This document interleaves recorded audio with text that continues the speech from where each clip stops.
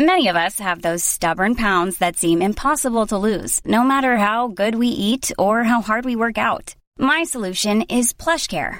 PlushCare is a leading telehealth provider with doctors who are there for you day and night to partner with you in your weight loss journey. They can prescribe FDA-approved weight loss medications like Wegovy and Zepbound for those who qualify. Plus, they accept most insurance plans. To get started, visit plushcare.com/weightloss. That's plushcare.com/weightloss. Hold up. What was that? Boring. No flavor. That was as bad as those leftovers you ate all week. Keke Palmer here. And it's time to say hello to something fresh and guilt-free. Hello Fresh. Jazz up dinner with pecan-crusted chicken or garlic butter shrimp scampi. Now that's music to my mouth. Hello Fresh. Let's get this dinner party started. Discover all the delicious possibilities at HelloFresh.com.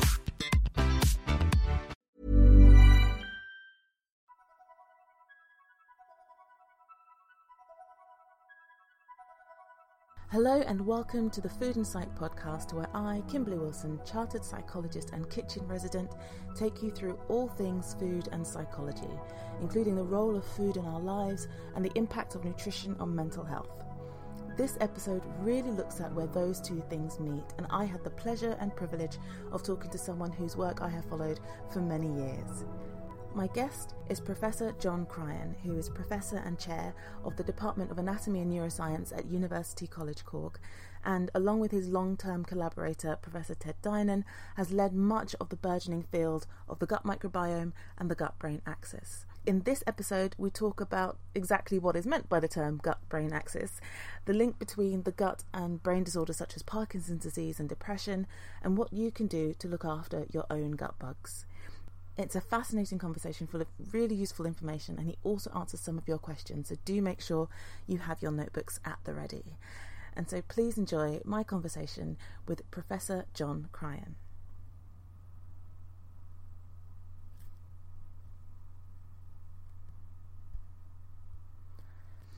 I'm very, very grateful to have a little bit of time with Professor John Cryan. Anybody who's listened to the podcast will know that I've followed his work for a long time, and it informs a lot of my clinical work and my clinical thinking. So thank you very much, John, for being here and taking time out of what I know is a very busy schedule to talk to me. Could you, for the listeners who haven't heard of you, just introduce yourself and your area of expertise?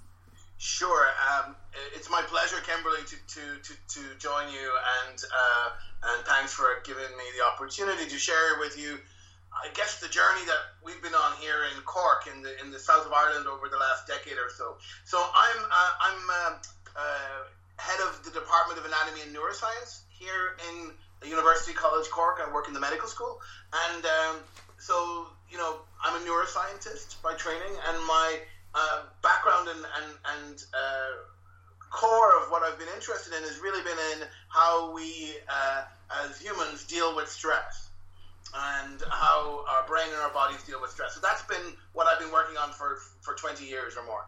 And then over the last decade, we've been really intrigued by how the gut talks to the brain, and how that can be really important for how we deal with stress, but also in shaping other aspects of our behavior as well. And then more recently again is the microbiome has emerged as a key regulator of this gut-brain axis.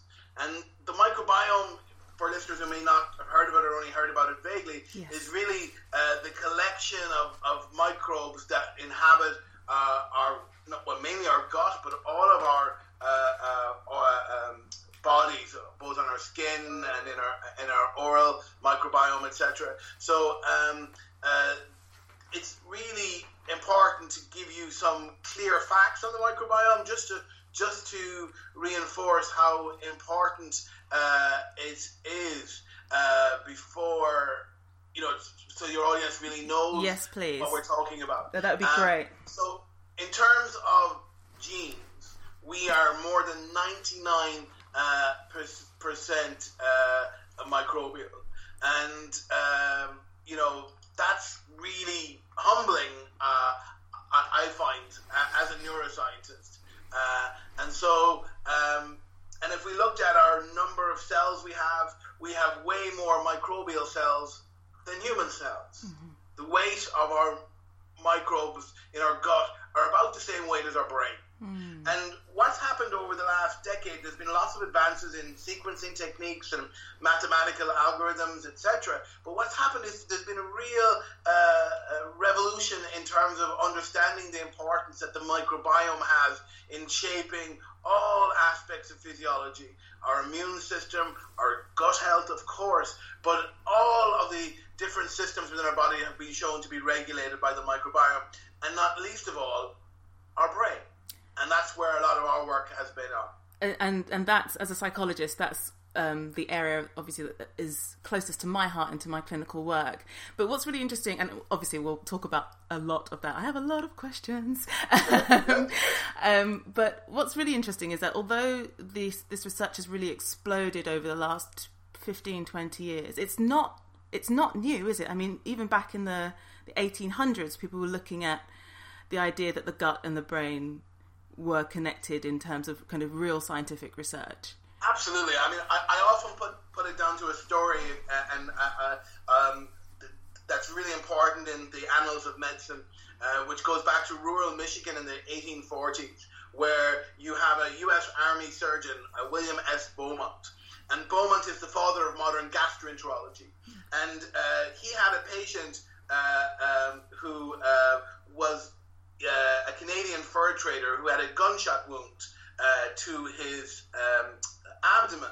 And basically what Beaumont started doing was having experiments on this individual to see whether he could, because he literally had a window into the digestive system. Oh, wow. And so he was able to see, does different aspects affect the rates of digestion. And the patient, Alexis St. Martin, when he became angry or irritable, it became quite clear that it affected the rate of digestion. And so that really started people thinking that what's going on in your brain is also affecting what's going on in your gut. And so that we have this gut-brain axis that is very important for emotions. Mm-hmm. Then at the turn of the century, we have Eli Metchnikoff, who is also the father of modern immunology. And he won the Nobel Prize for his work on immunology. And as often happens, great scientists, later in their careers, they come up with crazy ideas. And Metchnikoff had many, many crazy ideas. And he was working at the Pasteur Institute in Paris, and he was really intrigued by why did some people in parts of Eastern Europe live longer. And he was very intrigued by what they ate. Mm-hmm. And so he wrote about this in a number of books, and he put it down to the fact that they ate a lot of fermented foods containing lactic acid bacteria. Interesting. And so basically he put forward the idea that by watching what's going on in your gut microbiome could really impact on your trajectory of your aging profile and how you age healthily. And really, that was ignored for 70 or 80 years, but it really is the starting point for a lot of this field. Now, some of his other theories were about, intoxication, and people were already, expanding on that, and it never has held up. But it did get people thinking at that time, and quite progressively, that by targeting the microbiome, you might be able to treat certain psychological problems. And there are a number of published papers, including one from 1910 in the British Journal of Psychiatry about treating melancholia with lactic acid bacteria, probiotic strains that we use today. So, yes, it's not a new field. It's kind of one that we're revisiting over and over again. And that's not unusual in science and medicine. No, not at all. And on the subject of depression, which obviously, again, in my work is kind of what I'll see a lot of. The majority of my work will be looking at people with depression, with anxiety, dissatisfaction, low mood. And as I said kind of early in the introduction, that looking at the whole system is part of the way that I work. And so it was really intriguing and hugely important to understand it's not just, because this is what psychiatry and psychology have done for a long time, is to kind of look at brain issues as being solely in the brain. So if you have a psychological problem, we will treat it with psychotropic medication targeting receptors in the brain, or we'll treat it with talking therapies, which again are targeted at the brain or consciousness or whatever it might be. And there's been a real neglect of the rest of the body and the rest of what the immune system or what the gut is doing. So could you first of all describe what the gut-brain axis is, what that term means for people, and what do we know about the role of the gut on depression in particular, or depression and anxiety, and then we'll go on to stress maybe? Great questions. I mean, the gut-brain axis is really the multitude of communication pathways that we have between what's going on in our gut and our brain. And so building on that early work from Beaumont, all the great physiologists from Pavlov to Claude Bernard and Cannon all started working on this gut-brain axis and showed that it was very important for what we call homeostasis. Mm-hmm. And homeostasis is a physiological term we use to basically really describe how our body is in its normal setting and unperturbed. Mm-hmm. And so we need appropriate gut-brain signaling for this to occur. There are different components within our gut-brain axis. There are different pathways in how they talk to each other. First of all, we should mention that our gut has its own nervous system. It's called the enteric nervous system. Mike Gerson has coined it the second brain. And there are more nerves in our enteric nervous system than in our entire spinal cord, for example. So, that's an important part that we often neglect in all of this, to understand that there are, this important nervous system. And this nervous system is really vital for processes like digestion and motility and etc. But we're also beginning to realize that it's able to talk to a variety of different systems within the body, and then that's really important as well. And then we know that another important relay mechanism between what's going on in our gut and the brain is the vagus nerve. And vagus, comes from the Latin for long wandering nerve. It's one of the cranial nerves, very important signaling, neural signaling pathway between what's going on all across our body and the brain. So, and it's a two-way traffic. And but the vagus nerve also is able to send signals from the enteric nervous system up to the brain to basically get us to know how we feel. And there's a process in psychology called interoception. Now, it might sound a bit like a movie from Christopher Nolan or one of these things, but interoception is really how we feel about our bodies and that embodied self, and it's a very important part of homeostasis. And we know, for example, the vagus nerve is a very important conduit of that interoceptive signaling, and how that impinges into the brain and sends signals into the brainstem, and then from the brainstem they go to other higher areas like the insular cortex and other areas that are important for top-down regulation. And so this gut-brain axis, under normal circumstances, is operating to modulate some of the fundamental organic processes we have within the body, as well as we now know playing a role in some of the higher functions, including cognitive processes and even maybe in how we deal with stress. Yeah, so I had one question. So on interoception, would that be the kind of internal version of proprioception? So is our internal sense of what's happening in our bodies, our feelings, sensations of our heartbeats and that sort of stuff? Absolutely, okay. Exactly. Heartbeat, exactly. And it's a really exciting area in many ways, because it's all about how it influences many of the behaviours that have gone awry in different psychological problems. Sure. So because that makes me think about anxiety. When we think maybe cognitively about anxiety, one of the theories is that people are too attuned to their physical sensations. So they're too aware of how their heart rate is beating. They're too aware of the speed of their breath, and that and that's all Vegas. That's all Vegas dependent. Oh wow. Interesting. And there was the really interesting study, and we're kind of skipping about a little bit, and I'll take you back to depression in a moment, but on Vagus there was that fascinating study about the relationship between the gut and Parkinson's disease. Could you say a little bit more about that? Yeah, so the role of the vagus is very important, as I mentioned, and we've shown in our animal studies that if we don't have proper vagal connections, that the effects of certain bacteria don't happen in the brain. But the other relationship is with the vagus and neurodegenerative diseases. And there are a number of theories here.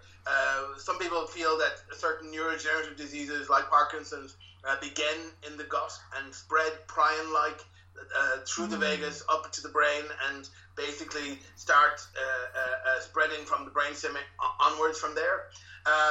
We would also argue that microbes are potentially able to regulate the brain through the vagus, and so microbial signals could be involved in Parkinson's and Alzheimer's disease, also through the vagus mechanisms.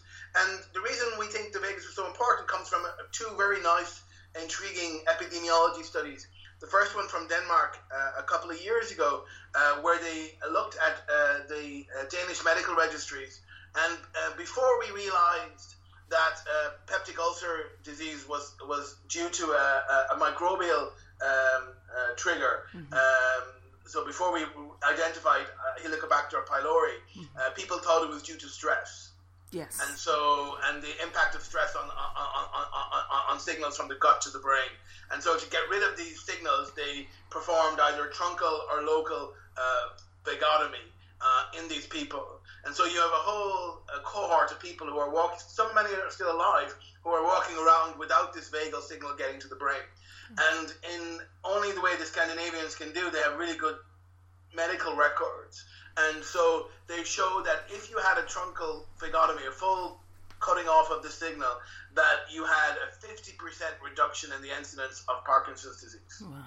And that was replicated in this last year by a Swedish examination of the Swedish medical registries. So it seems to be very, very robust. And it tells us that not all signals coming from the gut are good. Some of them are actually the bad signals. And the question remains is whether this is due to synuclein spreading, which is a protein involved in Parkinson's, spreading prion-like through the vagus, or whether it is due to the microbiome. And I'm a little bit hedging my bets on the latter, although the former it has received a lot more attention. Sure. And I suppose with all things, I mean, first of all, we should be very careful, and we don't know anything just yet. This is all very early science. But presumably with all things, it's going to be about the balance between those two things, the good and the bad, and the interaction in the body. Absolutely, yeah. Okay, so I'm going to take you back to depression, and probably depression in the context and separately from IBS, because what I see a lot of in clinic is a lot of, because I work in central London, people are very stressed, they are always on the go, and they crop up with a lot of gut issues. And I'm starting to wonder whether it's a kind of epidemic of gut issues. There are so many people kind of 30 and under who are complaining that there's something up with their guts. And one of the things, I recently did a podcast just on some of the latest research on IBS, and was trying to make clear the point that it's a stress-sensitive disorder. So what is the impact of psychological stress on the gut, or vice versa? Yeah. So with regard to, just on the IBS question, sure, briefly first, is that, it's one of these unloved disorders. We've been working on it for some time, and I think the reason that you're seeing a lot more of people complaining of gut problems is that people are actually now willing to complain because there's an embarrassment factor. And I think, because we see more and more TV ads and things about talking about, things like bloating and digestive health. So I think people are not afraid to say it and are beginning to recognize the real impact it has on everyone's working lives. Not just in terms of absenteeism, but also in terms of, presenteeism is a word I really like, where people are there at work, but they're suffering, and it's really important. And one of the big things in IBS that has happened in the last year or two has been really the formal realization and documentation that it is a disorder of the gut-brain axis, and that it can't be just seen as a local gut problem. It is actually a gut-brain problem. And that's now within the Rome 4 criteria, very much part and parcel. We know that stress is a big trigger for IBS. But independent of IBS, if we just talk about stress in general, what it's doing to the gut is that stress, evolutionary, we're wired to basically, when we're under stressful situations, stresses are threats to our survival. So when you're stressed, you need to start doing things to respond to that threat. And that means that you stop doing things you normally would do. So a lot of our systems in the body react to stress in that way. So, for example, our gut will stop in terms of wanting to get more food in. So your food intake mechanisms, the last thing you want to do is, if you're being chased by a lion, is to stop and have a meal or think about it, and so these are some of the, and basically digestion is changed. The same with reproductive function. You're not going to stop and have sex if you're being chased by a lion. And the same with a lot of it. And the problem is when you have chronic stress, and when you have or traumatic stress, where it's over-seeking that these systems then go awry, and you get big changes going on in terms of gut health. And what we see in stress conditions is that you get a pro-inflammatory phenotype, the immune system goes into overdrive, the barrier function in the gut itself the integrity starts to be lost. You get an activation of the autonomic nervous system, the enteric nervous system. You get a whole variety of different things.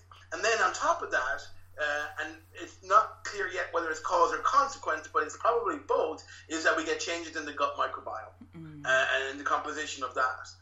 And so all of that then starts to perpetuate that the signaling from the gut to the brain goes awry, and people feel stressed and they have this uncomfortableness. And one of the key symptoms, for example, of IBS is visceral pain, and we've worked a lot on showing that stress is a key trigger for visceral pain pathways. The other interesting thing is that while depression and anxiety are often comorbid with IBS, there are people who just have IBS, and there are people who just have depression or anxiety without them. So it also tells us that it's more complex, that there are different pathways for each of these different syndromes, but there is convergence to it and a multitude of these systems. Sure, and possibly or probably one of those big overlapping systems is going to be kind of systemic inflammation, because the microbiome has an important role in managing immunity and inflammation. Is that right? Absolutely. I mean, one of the core regulators of our immune system from the moment we're born is our microbiome. And I think that's really fascinating, because I think people won't really appreciate that so much of what we understand as our defences against pathogens, viruses, illnesses starts or is focused, centralised in the gut. I don't know where we would think it is, but we wouldn't normally think, somewhere in my gut is all of my immune system. Absolutely. I mean, our mucosal, what we call our mucosal immune system, is the key driver of our entire immune system and protecting us. And again, if we look at it from an evolutionary perspective, and there's some nice work being done in this regard, is that in our former, hunter-gatherer ways, we had to have an immune system that was able to adapt to these pathogens and these threats from the environment, and that was able to become activated. And what's happened in our daily lives is that we've got a kind of a hyperactivation of these without the pathogens there. So you're having a very pro-inflammatory lifestyle driving this. And what's become clear, and again, I want to reinforce this because maybe some of your listeners may not be aware, is that there's a shift in our perception of depression over the last number of years to really reflect on it as a disorder of the immune system, not just of the brain, and that it really has this pro-inflammatory phenotype in depression, at least in a substantial cohort of people who have depression, show elevations in key immune molecules. And a lot of effort now is trying to see, well, could we use this as a way to treat people? Should we treat them differently than people who don't have this? And then what is the role of the microbiome in shaping this inflammatory process? And that's still a lot of work to be figured out.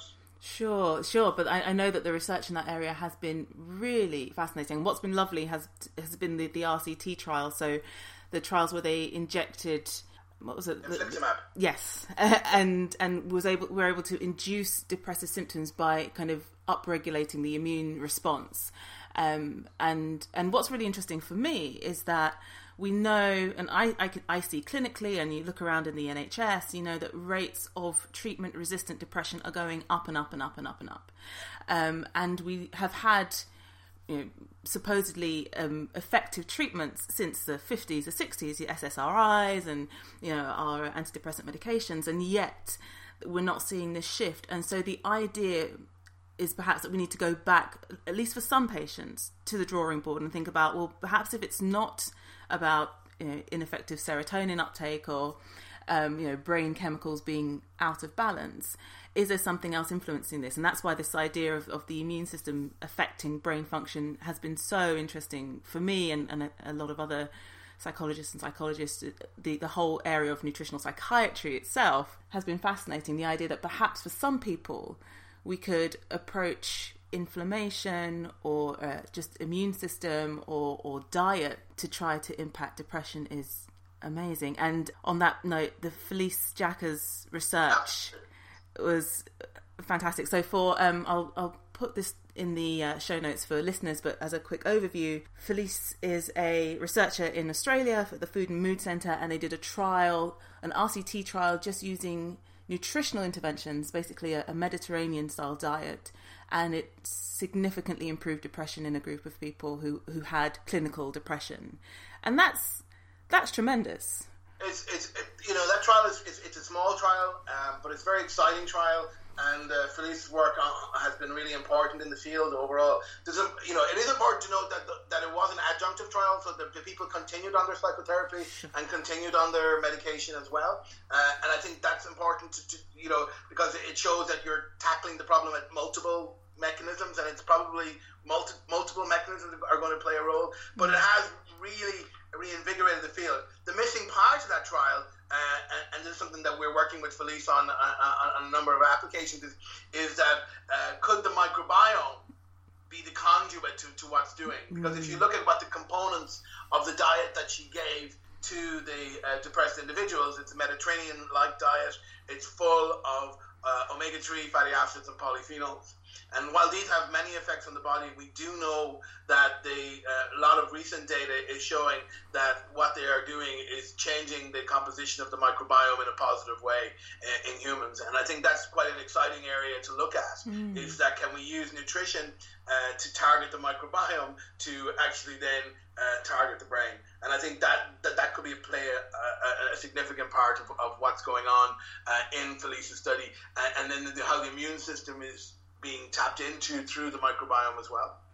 And on that note, I have a slightly nerdy question, which it might be it might sound ludicrous for someone doing the actual research, but I was recently writing a paper on the potential for nutritional interventions in Alzheimer's disease to reduce risk and that sort of thing. And I was reading about valproic acid, or sodium valproate, which for listeners is a drug that is used for people with epilepsy and is a mood stabilizer. And then I read that chemically it's very similar to butyrate, and they are both short chain fatty acids. And I know that short chain fatty acids are a byproduct of microbial fermentation of fibre.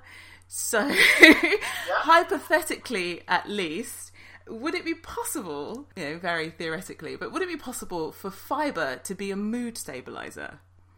Ah, interesting. So I don't think it's ever been properly looked at. Possibilities are there. What you're pointing out is really important. Valproic acid is also a histone deacetylase inhibitor, so it works on epigenetic mechanisms, which do other short-chain fatty acids like butyrate. So they share other properties chemically. And I think targeted fiber diets could be. People are testing them now in other areas of health, like in diabetes.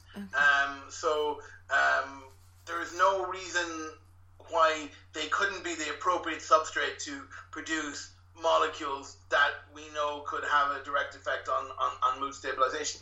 But we would need to do the studies. Sure, we would need to do it. And the question is what dosage of fiber you would need to get concentrations of the metabolites to the brain in a way that they would do what they're doing, or to the enteric system or whatever else. So it is a good question, not that nerdy, but I just think we need a lot more evidence to look at it, and I think it would make a really intriguing study. We are looking at the impact of short-chain fatty acids on brain health. Others are looking at it too. There is some mixed messages coming from the literature to date, or from animal studies, whether it is good for brain health. In most other diseases, whether it's obesity or diabetes or cardiovascular disease, etc., having increasing fiber intake and increasing short-chain fatty acids is seen as a positive thing. In relation to brain health, there are some, animal studies which would report negative impacts. So we need to have some more information from humans about, what we need to do and what are the long-term impacts of, taking butyrate, for example. But I think that people are doing this, and I think it's going to be exciting. Planning for your next trip? Elevate your travel style with Quince. Quince has all the jet-setting essentials you'll want for your next getaway, like European linen, premium luggage options, buttery soft Italian leather bags, and so much more. And it's all priced at 50 to 80% less than similar brands. Plus, Quince only works with factories that use safe and ethical manufacturing practices. Pack your bags with high-quality essentials you'll be wearing for vacations to come with Quince. Go to quince.com/trip for free shipping and 365-day returns. There's never been a faster or easier way to start your weight loss journey than with PlushCare. PlushCare accepts most insurance plans and gives you online access to board-certified physicians who can prescribe FDA-approved weight loss medications like Wegovy and Zepbound for those who qualify. Take charge of your health and speak with a board-certified physician about a weight loss plan that's right for you. Get started today at plushcare.com/weight loss. That's plushcare.com/weight loss. plushcare.com/weight loss. A lot can happen in 3 years, like a chatbot may be your new best friend. But what won't change? Needing health insurance. United Healthcare Tri-Term Medical Plans, underwritten by Golden Rule Insurance Company, offer flexible, budget-friendly coverage that lasts nearly 3 years in some states. Learn more at uh1.com. Fantastic. Well, I will certainly stay tuned for that. So we know, or we believe, the best information so far is that fibre is pretty good for the gut microbes. What else supports a good microbiome, or what is a good microbiome? Yeah, so the interesting thing about a microbiome is and we haven't, as a field, really grappled with this properly yet. One is that, what's a good microbiome for one may be different to a good microbiome for others. So you could take two healthy people and look at their microbiome, and it can be quite different. Now the core makeup will be more or less the same, but on the whole, so part of me thinks that what we should be doing in the future is looking at each individual's microbiome when they're healthy, and then tracing it as it deteriorates, and we can see, we know then if there are changes that could actually herald changes in inflammation or other things overall. But generally, and we're talking quite general, a good microbiome is a diverse one, and we know that diversity is driven by the diversity of diet. Okay. So having a diverse diet is very good for having a diverse microbiome. Studies from my colleagues here in Cork did this a number of years ago in a paper they published in Nature in elderly people, where they looked at indices of frailty and cognition and immune health, and they linked them to the microbiome, but especially to the the diversity of the microbiome. So, and the more diverse the microbiome, the less frail the elderly were. So what we know is that, of course, fiber is a very important factor. Anything that increases diversity or and also increases the levels of certain what we know as beneficial bacterial strains, be the lactobacilli or bifidobacteria, are the most widely used, but also Akkermansia and others that have been highlighted to play a role are also important. The other important thing to note is that there is going to be a genetic basis to this, because a lot of our microbes are under genetic control, and some intriguing studies have emerged showing that if you have a certain strain, you inherit that strain based on your core genetics, and so the ability to totally shift our microbiome is always going to be countered by our innate genetics. Oh, I didn't know that. That's really interesting, because what I had heard about in terms of inheritance of microbiome is the work of the Sonnenbergs, and how with increasing generations, if your diet hasn't been diverse or complex or fiber rich enough, that you can lose species, and then your children will inherit a smaller diversity, and so on and so forth. Yeah, no, and that's vertical, transgenerational transmission, which is really important and really interesting and very intriguing data there. But we also have work from Ruth Lay's group and Tim Spector in London have also shown that about 40% of the microbes are heritable, and that for example, certain strains like Christianelaceae, if you have that strain, you're more likely to be lean and they've done this in twin studies. So it also there is a direct inheritance there. Great, thank you. So on the other side of that, I suppose, what do we know either nutritionally or environmentally is bad for the gut? Okay, so with regard to what's bad for the gut, we have a good idea. Where we don't know yet a lot about, and this is where we need to do more work, is so it is bad, and I'll talk you through some of these factors, but it is bad for the gut, and then is it also bad for our mental health? That part hasn't really fully been linked up together. So things that are bad for our microbiome, and we can say this clearly, are processed foods, exposure to antibiotics, being born by C-section, emulsifiers, sweeteners, stress we mentioned, chronic infections, and living in an urban environment, and hypercleanliness. Okay. I think that's a lot of different things, all of which we know will negatively impact the microbiome.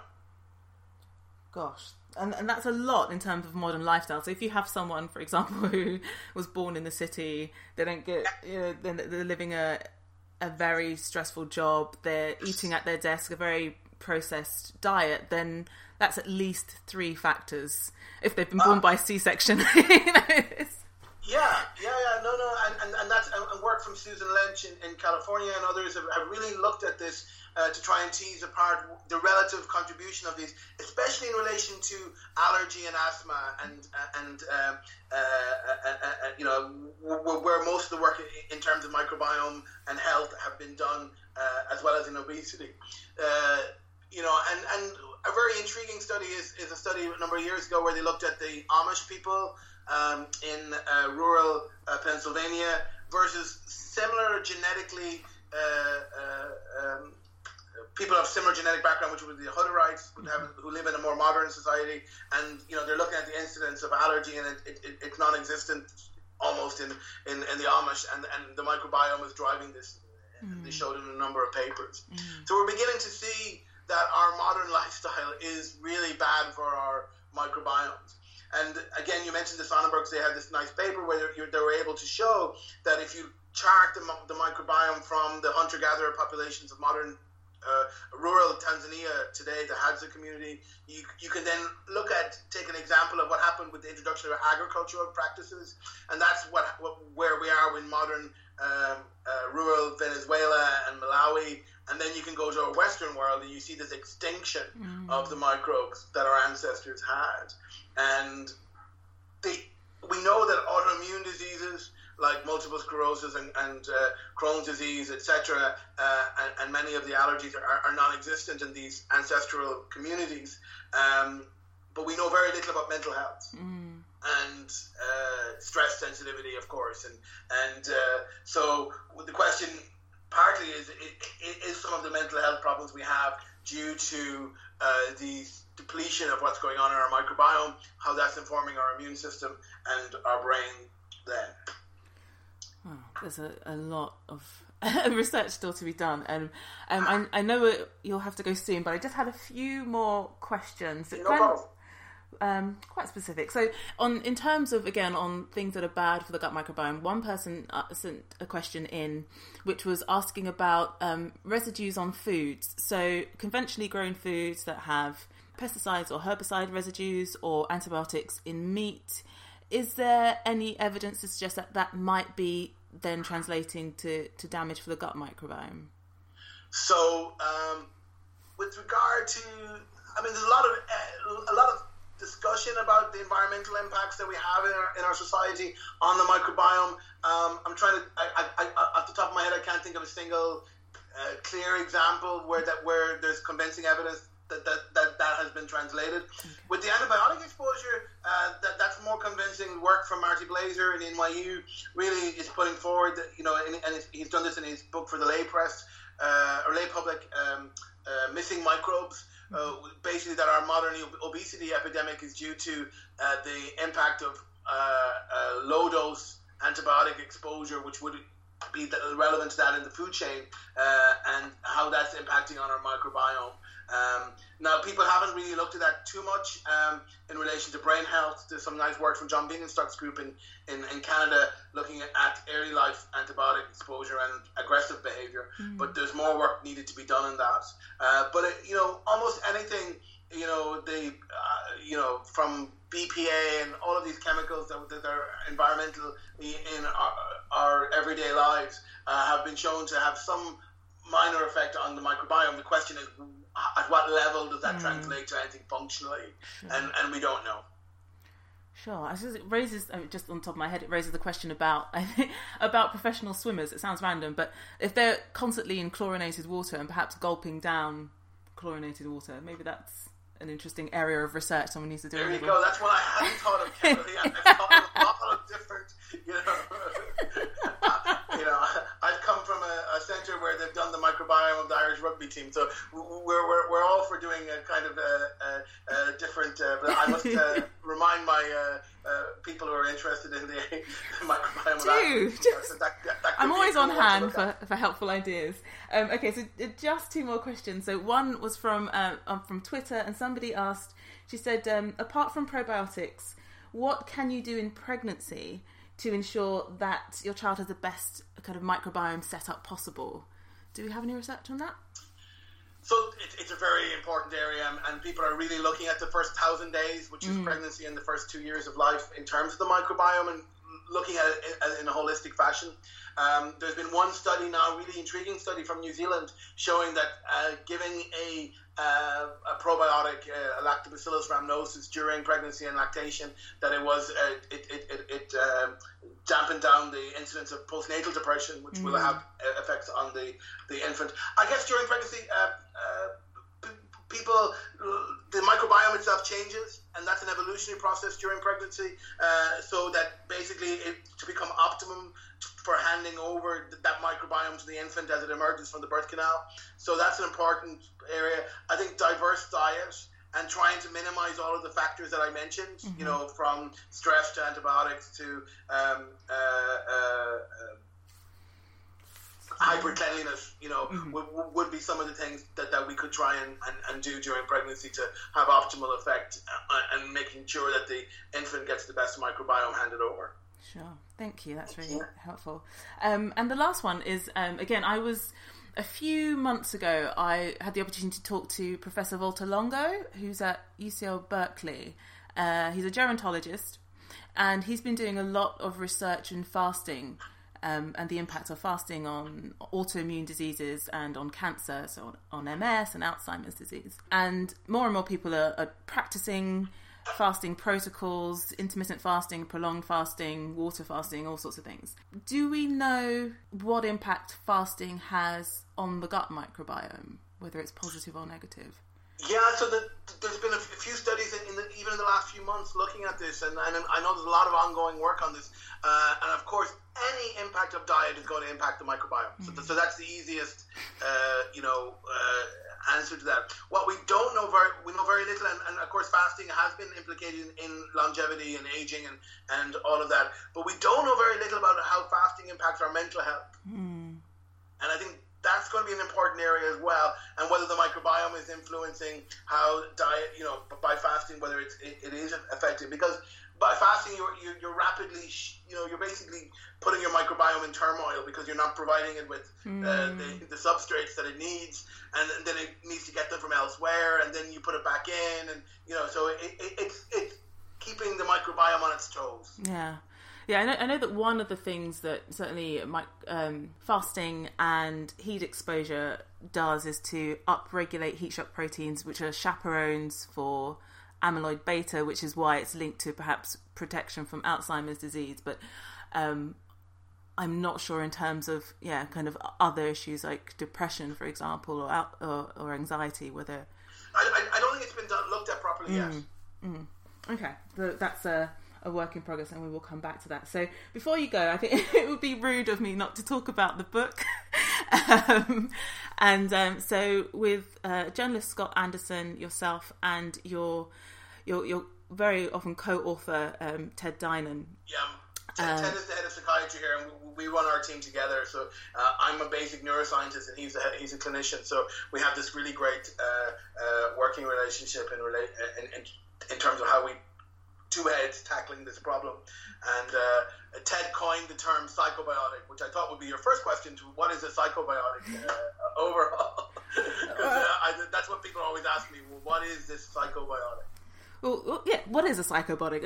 Let's round it off. So initially we had relatively narrow explanation. It basically was a bacteria which was taken in adequate amounts, which would confer mental health benefit.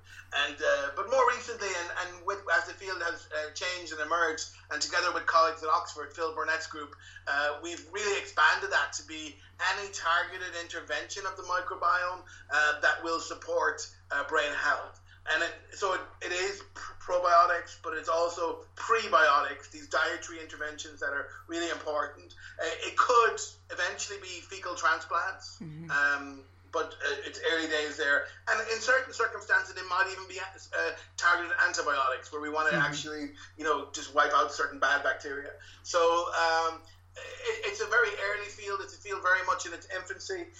We've given the book a subtitle, Mood, Food, and the New Science of the Gut-Brain Communication. And that's really what this book is about, it's the early days of a revolution where, as you pointed out right at the beginning, that we could be targeting mental health and supporting long-term brain health by targeting what's going on in our gut, and in particular our gut microbiome.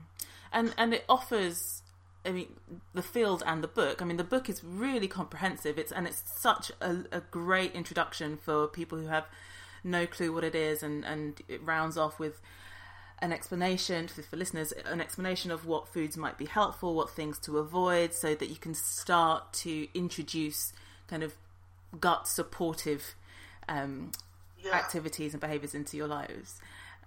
Which is great. And I think from a clinical perspective, there are a huge number of restrictions on service provision in the UK at the moment. The NHS is woefully underfunded. People are on enormously long waiting lists for either CBT treatment or to see their GPs, to get access to a consultant, and all of this sort of stuff. And what really compels me is that there might be things that people can do that are free or low cost, they're easily accessible, there's no waiting list, there are few side effects that might, and we have to be careful of course, but that might be supportive for them either while they're waiting for treatment or alongside their traditional treatment.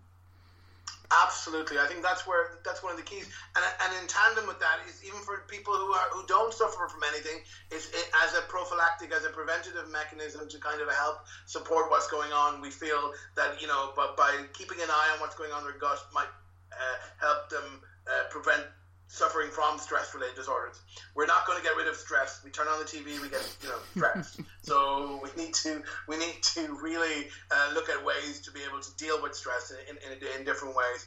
And we hope the book offers some insight into that. But it's early days, as you point out, Kimberly. I'm sure it will. I'm sure that the book will do really well. Is there anything that people consistently misunderstand about the gut microbiome, or anything that kind of boils your blood when people are talking about the gut? There's lots of things, and I could bring up a whole slew of different things. A lot of it is just that people don't know enough yet, and there's a lot of healthy skepticism. Because in medicine we like to compartmentalize things, and so I'm a neuroscientist, so I should focus on everything from the neck upwards, and if you're working in gut health, you should focus only on the digestive system and not understand that there are influences on that, and I think that's part of it. If we start thinking a little bit more holistically in relation to how our bodies work and how we have evolved, and to realize that the microbes were there first and that we have all of our body has evolved with this microbial milieu, then I think we might start seeing, okay, well, maybe we should start from first principles. If the microbes were there first, that they could be one of these better ways to target some of these stress-related diseases. So, good critical thinking, but not necessarily cynicism. Well, cynicism is good too.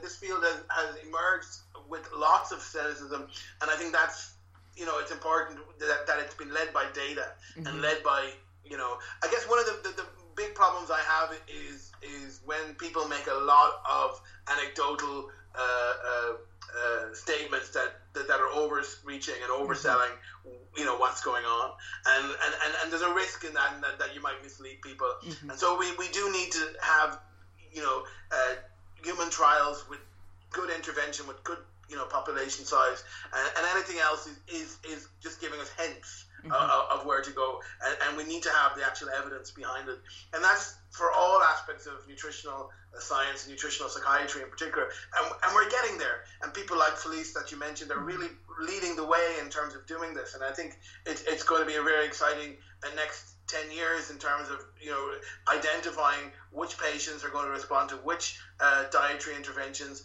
and how that's impacting their microbiome to positively support brain health. That's fantastic. That is, it's really interesting and such important work, and I really look forward to greater team working, interconnected working between psychology and nutrition and movement, exercise and physiology. Absolutely. To get the best outcomes for clients and patients. John, if people want to follow you on Instagram or socials, or where can they find you? I'm on Twitter at JF Crime. I have a TEDx talk from this year about this whole topic. They can find that, and a TED Med talk from a couple of years ago. They're both on the TED.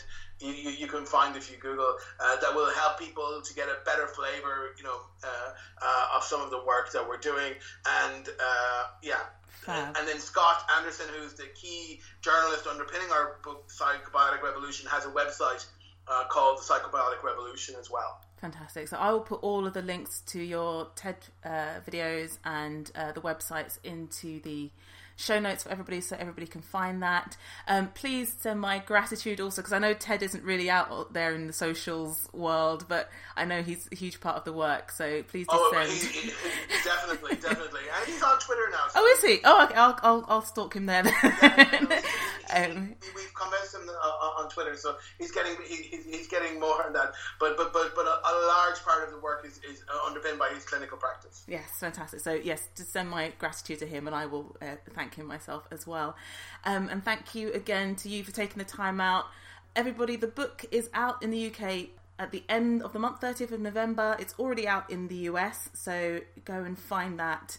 I'll put a link to where you can find it on Amazon as well in the show notes. And that just leaves me to thank you very, very much for your time, John. Thank you, Kimberly. My pleasure. And that's it. Hopefully you all got something valuable from this episode. I know I certainly did. Do head over to YouTube to watch John's TEDx and TEDMed talks, and maybe say hello to him on Twitter, where he is at JFCryan, that's CRYAN. And all that's left for me to do is to thank you all very much for listening, and until next time, I wish you the very best of health.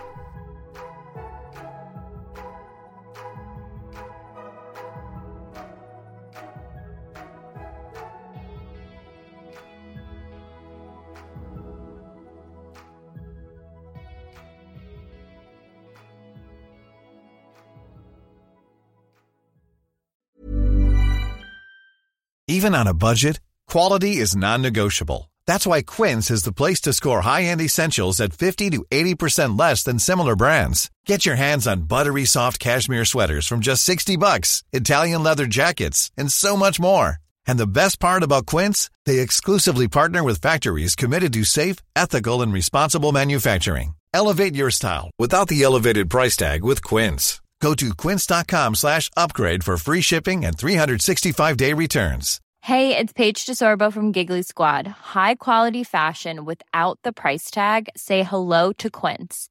I'm snagging high-end essentials like cozy cashmere sweaters, sleek leather jackets, fine jewelry, and so much more. With Quince being 50 to 80% less than similar brands. And they partner with factories that prioritize safe, ethical, and responsible manufacturing. I love that. Luxury quality within reach. Go to quince.com/style to get free shipping and 365-day returns on your next order. Quince.com/style.